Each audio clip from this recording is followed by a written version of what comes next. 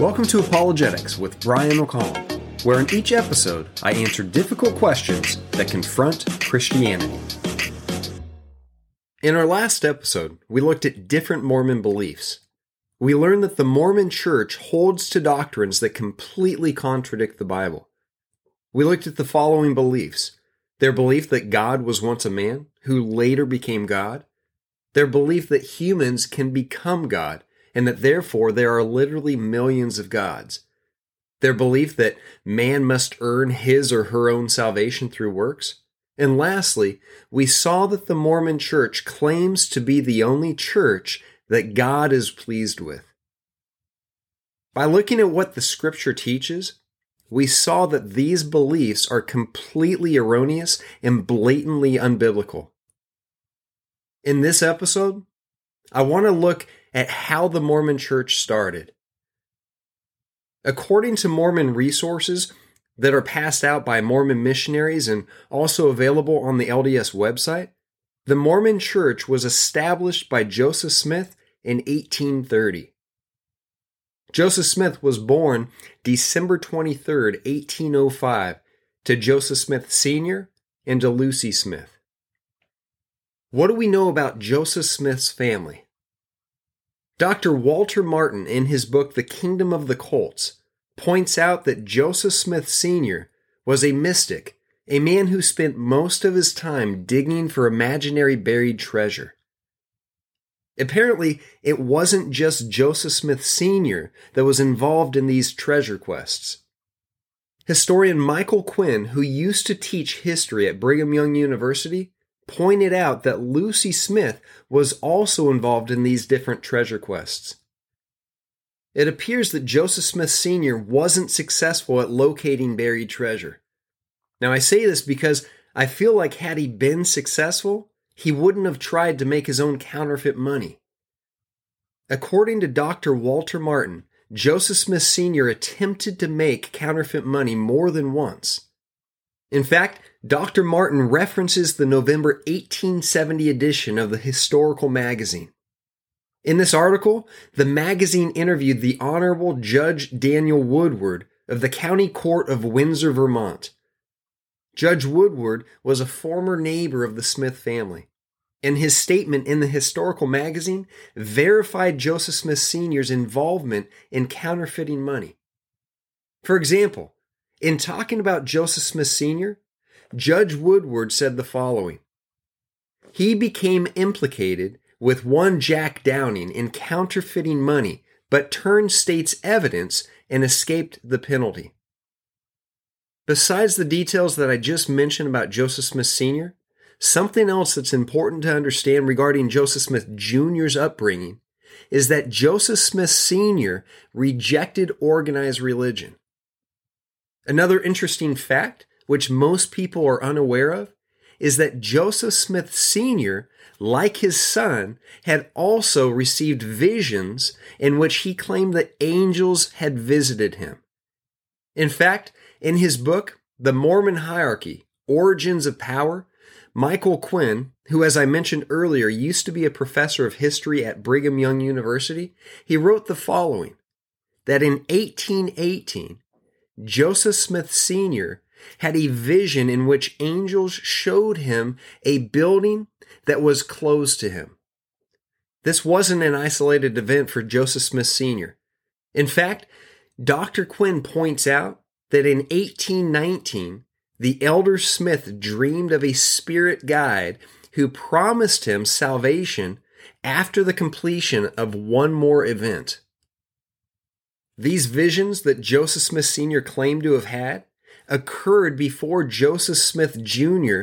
had his first revelation, in which he claimed to have been visited by God the Father in Jesus Christ. And I'm going to get into this a little bit later. However, this first vision that Joseph Smith Sr. had happened when Joseph Smith Jr. was 12 years old. And the second vision, in which Joseph Smith Sr. was told that he would be saved after the completion of one more event, happened when Joseph Smith Jr. was 13, which was just 1 year before Joseph Smith Jr., according to the LDS Church, received his first vision. Dr. Quinn's book doesn't explain what that one more event is that Joseph Smith Sr. must do. However, Dr. Quinn does point out that sometime after 1819, religious revivals again convulsed the area that surrounded the Smith farm, which was now located at Manchester on the outskirts of Palmyra. So far, I've talked about how Joseph Smith Jr.'s parents were both involved in searching for buried treasure, which their son also got involved in, which I will come back to. I've also talked about how his dad rejected all religions, and like his son Joseph Smith Jr., also had dreams in which heavenly beings spoke to him. The next thing I want to address in this episode is the claims that the Smith family was involved in occult practices.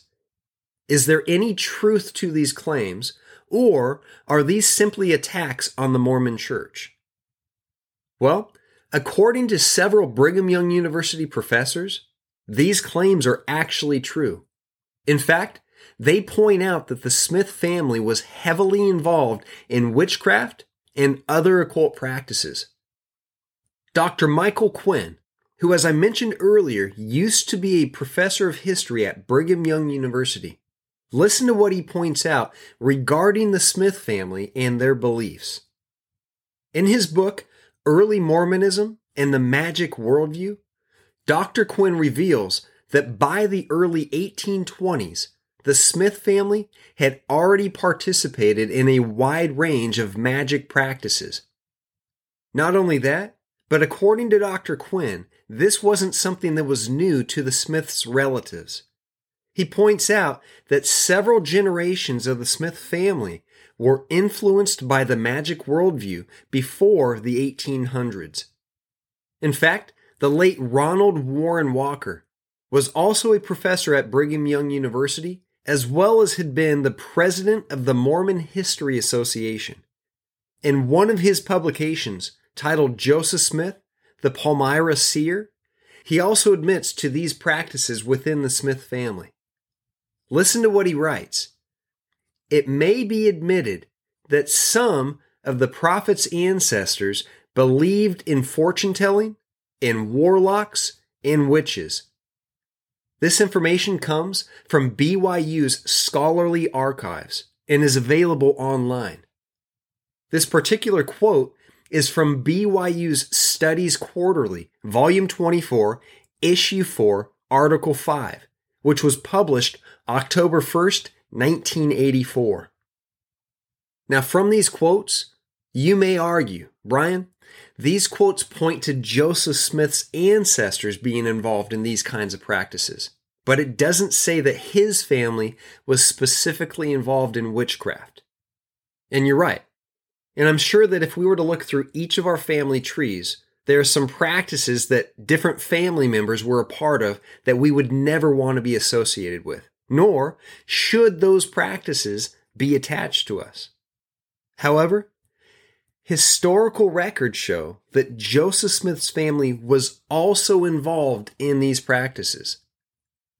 According to Dr. Quinn, the family's neighbors in Palmyra and the adjacent Manchester reported that the family retained witchcraft beliefs in the 1820s. To further support these claims, Dr. Quinn quoted the late Richard Lloyd Anderson, who had been a professor of religion at Brigham Young University.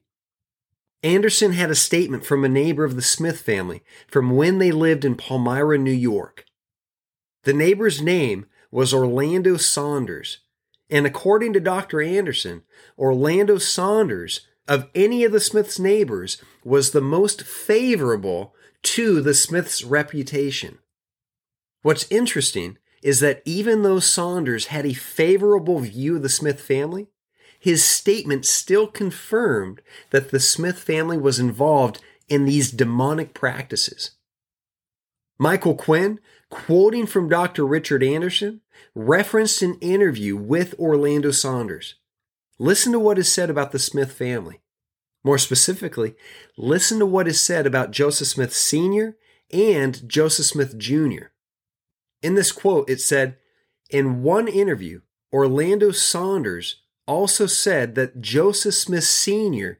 and Joseph Smith Jr. believed in witchcraft.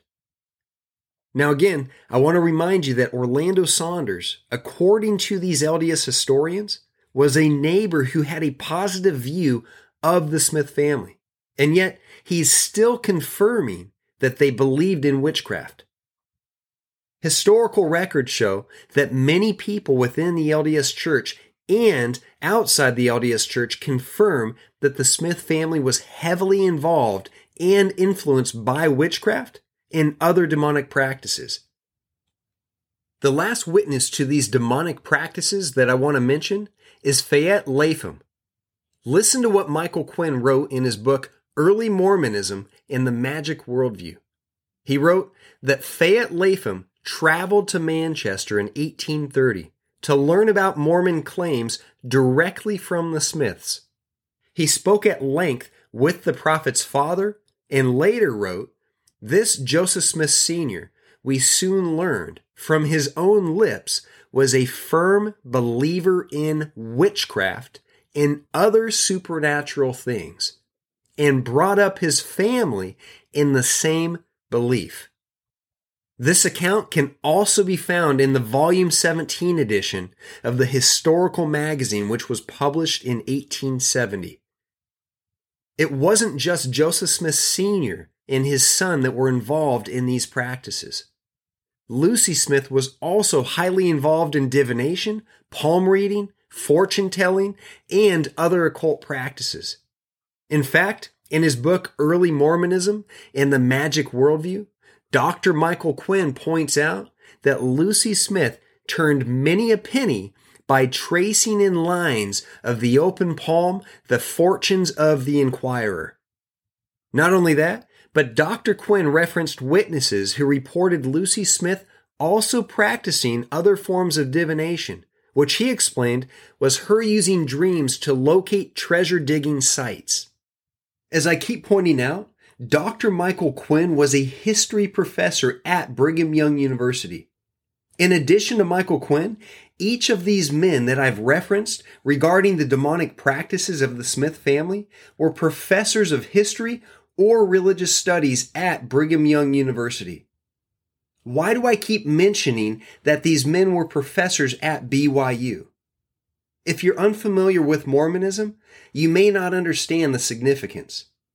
The significance of these men being professors of history or religious studies at BYU is that Brigham Young University is a Mormon university named after Brigham Young, who was the second president of the Church of Jesus Christ of Latter-day Saints. Not only is BYU a Mormon university, but BYU is owned by the LDS Church. In fact, listen to BYU's mission statement that's found on their website. The mission of Brigham Young University, founded, supported, and guided by the Church of Jesus Christ of Latter-day Saints, is to assist individuals in their quest for perfection and eternal life.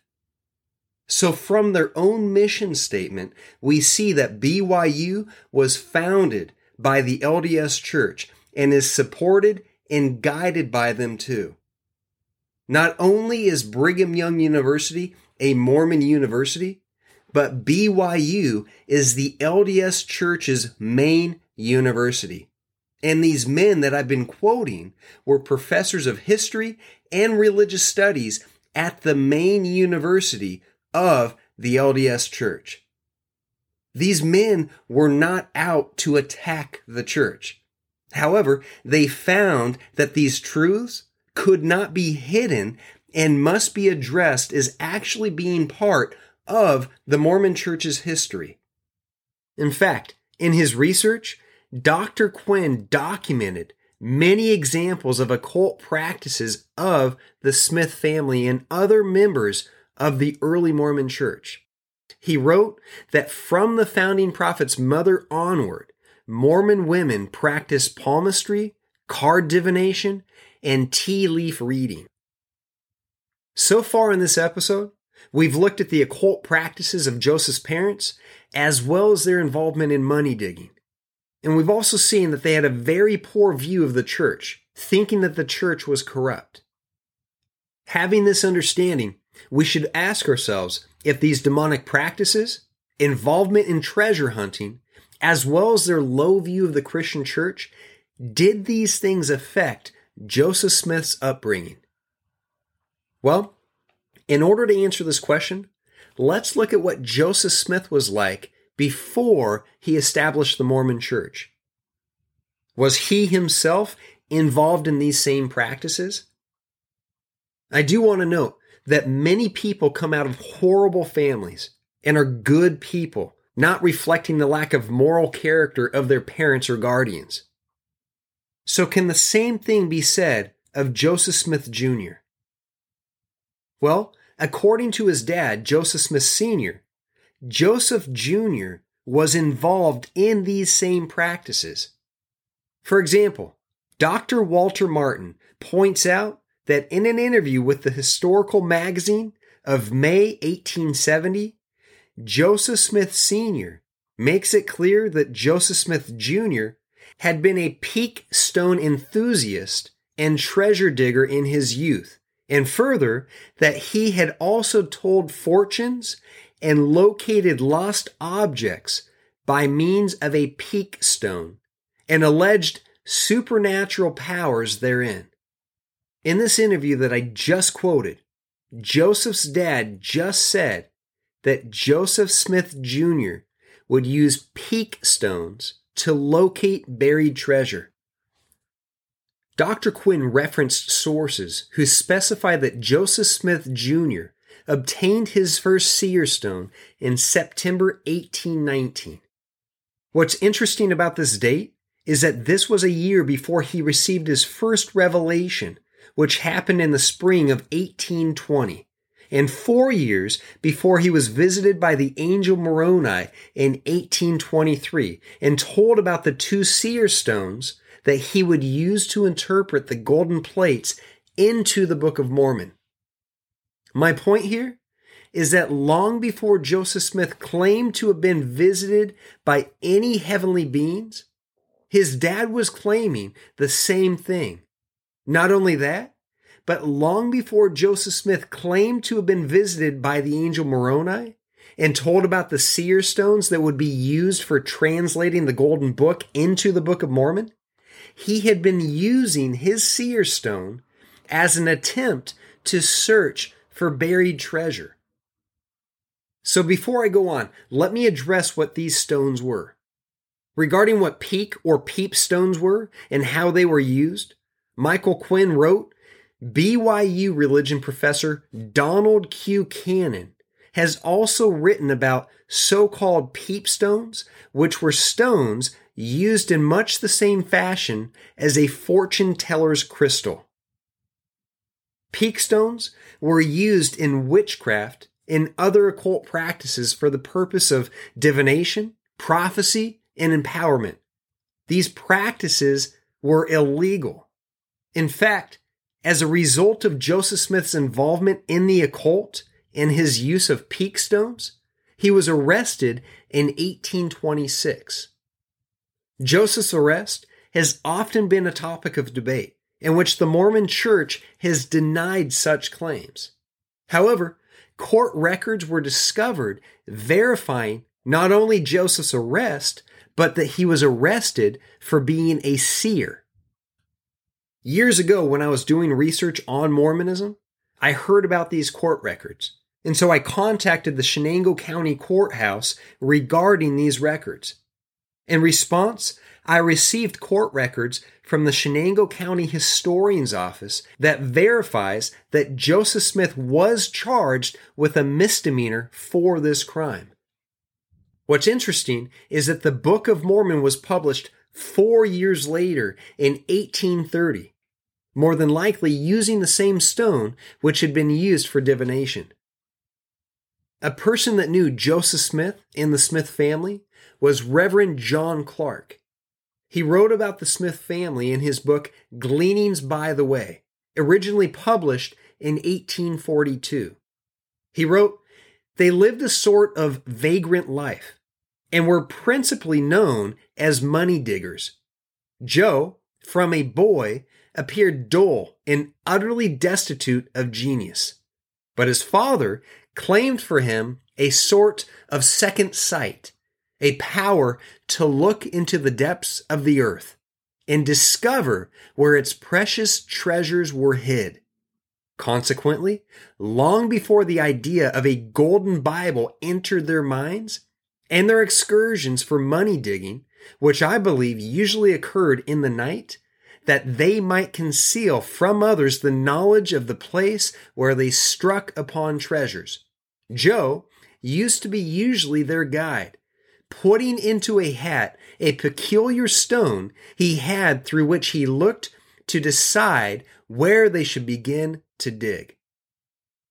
It wasn't just Judge Woodward and Reverend Clark saying these things about Joseph and his family. For example, in her book, History of Susquehanna County, Pennsylvania, written in 1873, historian Emily Blackman includes a quote from Isaac Hale, which, if you're unfamiliar with Mormon history, Isaac Hale was Joseph Smith's father-in-law. Listen to what Joseph Smith Jr.'s father-in-law, Isaac Hale, said about Joseph Smith Jr. "I first became acquainted with Joseph Smith Jr. in November 1825. He was at the time in the employ of a set of men who were called money diggers, and his occupation was that of seeing, or pretending to see, by means of a stone placed in his hat, and his hat closed over his face. In this way, he pretended to discover minerals and hidden treasure. His appearance at the time was that of a careless young man, not very well educated, and very saucy and insolent to his father. Smith and his father, with several other money diggers, boarded at my house while they were employed in digging. After these occurrences, young Smith made several visits at my house, and at length asked my consent to his marrying my daughter Emma. This I refused, and gave my reasons for so doing, some of which were that he was a stranger and followed a business that I could not approve. He then left the place. Not long after this, he returned, and while I was absent from home, carried off my daughter into the state of New York, where they were married, February 1826, without my approbation or consent. It's clear from historical records that Joseph Smith Jr. and his family were known by people who knew them well for being disreputable, dishonest, and deceitful. In fact, in his book Mormonism Unveiled, published in 1834, Eber Howe included numerous letters and statements from people who were very well acquainted with the Smith family. An important letter that Howe includes is a letter that was put together and signed by 62 people who knew the Smith family well. Listen to what these residents said about Joseph Smith and the Smith family. "We, the undersigned, have been acquainted with the Smith family for a number of years, while they resided near this place, and we have no hesitation in saying that we consider them destitute of that moral character which ought to entitle them to the confidence of any community. They were particularly famous for visionary projects, spent much of their time in diggings for money, which they pretended was hid in the earth. And to this day, large excavations may be seen in the earth not far from their residence, where they used to spend their time in digging for hidden treasures. Joseph Smith Sr. and his son Joseph were in particular considered entirely destitute of moral character and addicted to vicious habits." As I bring this episode to a close, let me recap on what I've talked about. Throughout this episode, we've looked at the Smith family's occult practices and involvement in witchcraft, along with their involvement in searching for buried treasure. I've also talked about their family's low view of the Christian church. I pointed out that Joseph's dad claimed to have had visits and revelations from heavenly beings before Joseph Smith Jr. did. I also addressed that witnesses claimed that Joseph Smith Jr. had a seer stone and was using it long before he was supposedly visited by the angel Moroni. And lastly, I shared several accounts of what neighbors and people who knew the Smiths said about them and their character. From these accounts, it was clear that Joseph Smith Jr., as well as his family, were seen as being disreputable, dishonest, and deceitful. The next thing I want to talk about in this series on Mormonism is how Mormonism started, which we will have to do in our next episode. That's all the time that we have for today. Come back next time as we look at how the Mormon Church started, the Book of Mormon, as well as different prophecies that were made by Joseph Smith. God bless.